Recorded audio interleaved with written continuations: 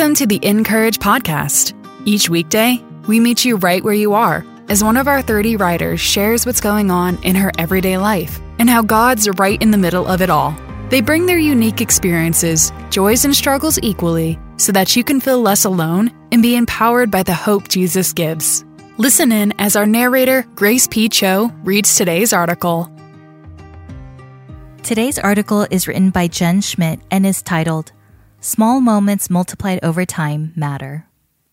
For 20 minutes, my husband and I talked inside using our outside voices.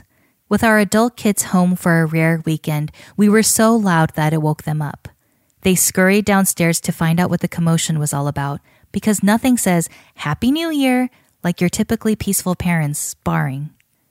Admitting later that they can count on their fingers the number of times they've witnessed such a feisty disagreement, this was a popcorn and movie kind of event that they didn't want to miss. I'll never forget that morning. In fact, smack dab in the middle of what turned into a 3-hour family meeting, I snapped a picture of our 2 eldest sons taking charge. One, who already stood 6 feet 3 inches tall, climbed on a kitchen chair with a Bible in hand. The other planted himself next to his brother with a coffee mug raised high as a show of solidarity. Both swooped in with their arsenal full of debate and mediation techniques with plans to save the day. In the midst of the tension that most families may have run from, we got serious about Hebrews 12:14. Pursue or strive for peace with everyone and holiness. Without it, no one will see the Lord.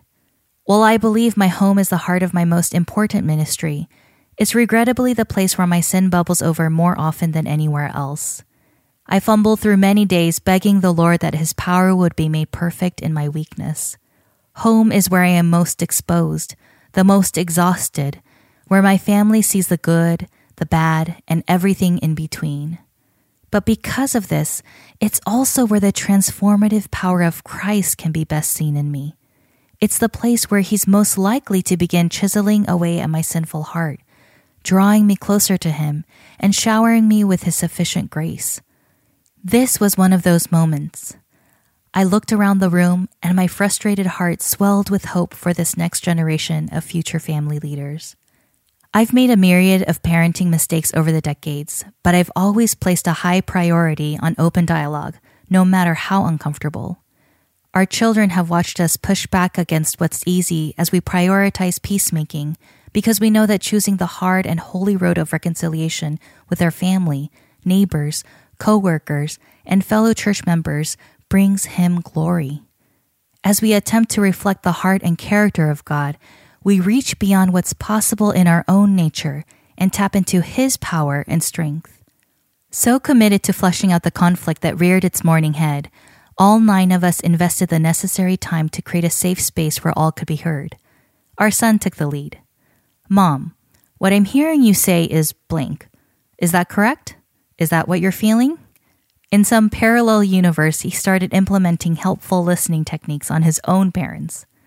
So, Dad, when you mention Mom doesn't understand, can you validate that maybe she does understand, but doesn't agree with you? I chuckle now thinking about this exchange, but it also fires me up because small moments multiplied over time matter.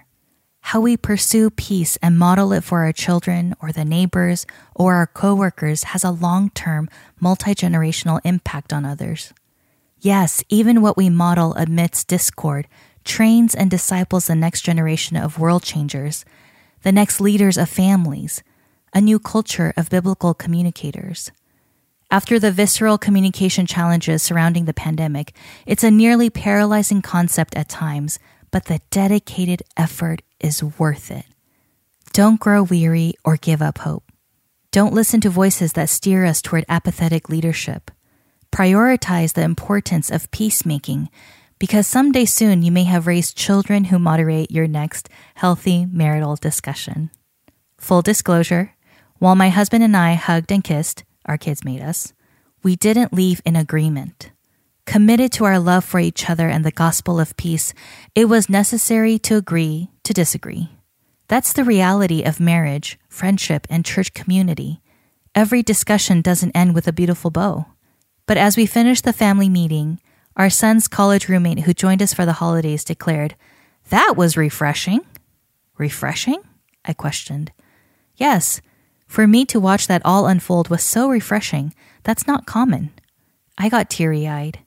Our conversation was heated and messy, yet as waves of love, repentance, and humility ushered in, we still modeled the hard and holy work of family as we allow the transformative power of Christ to be seen in us.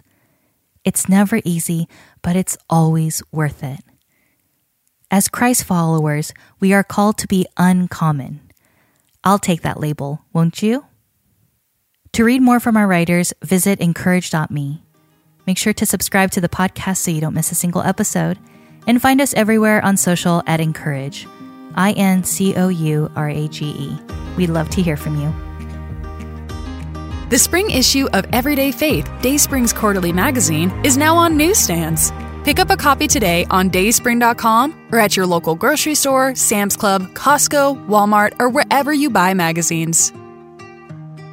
The Encourage podcast is narrated by Grace P. Cho and brought to you by Dayspring, makers of your favorite cards, books, and gifts. Visit them today at dayspring.com.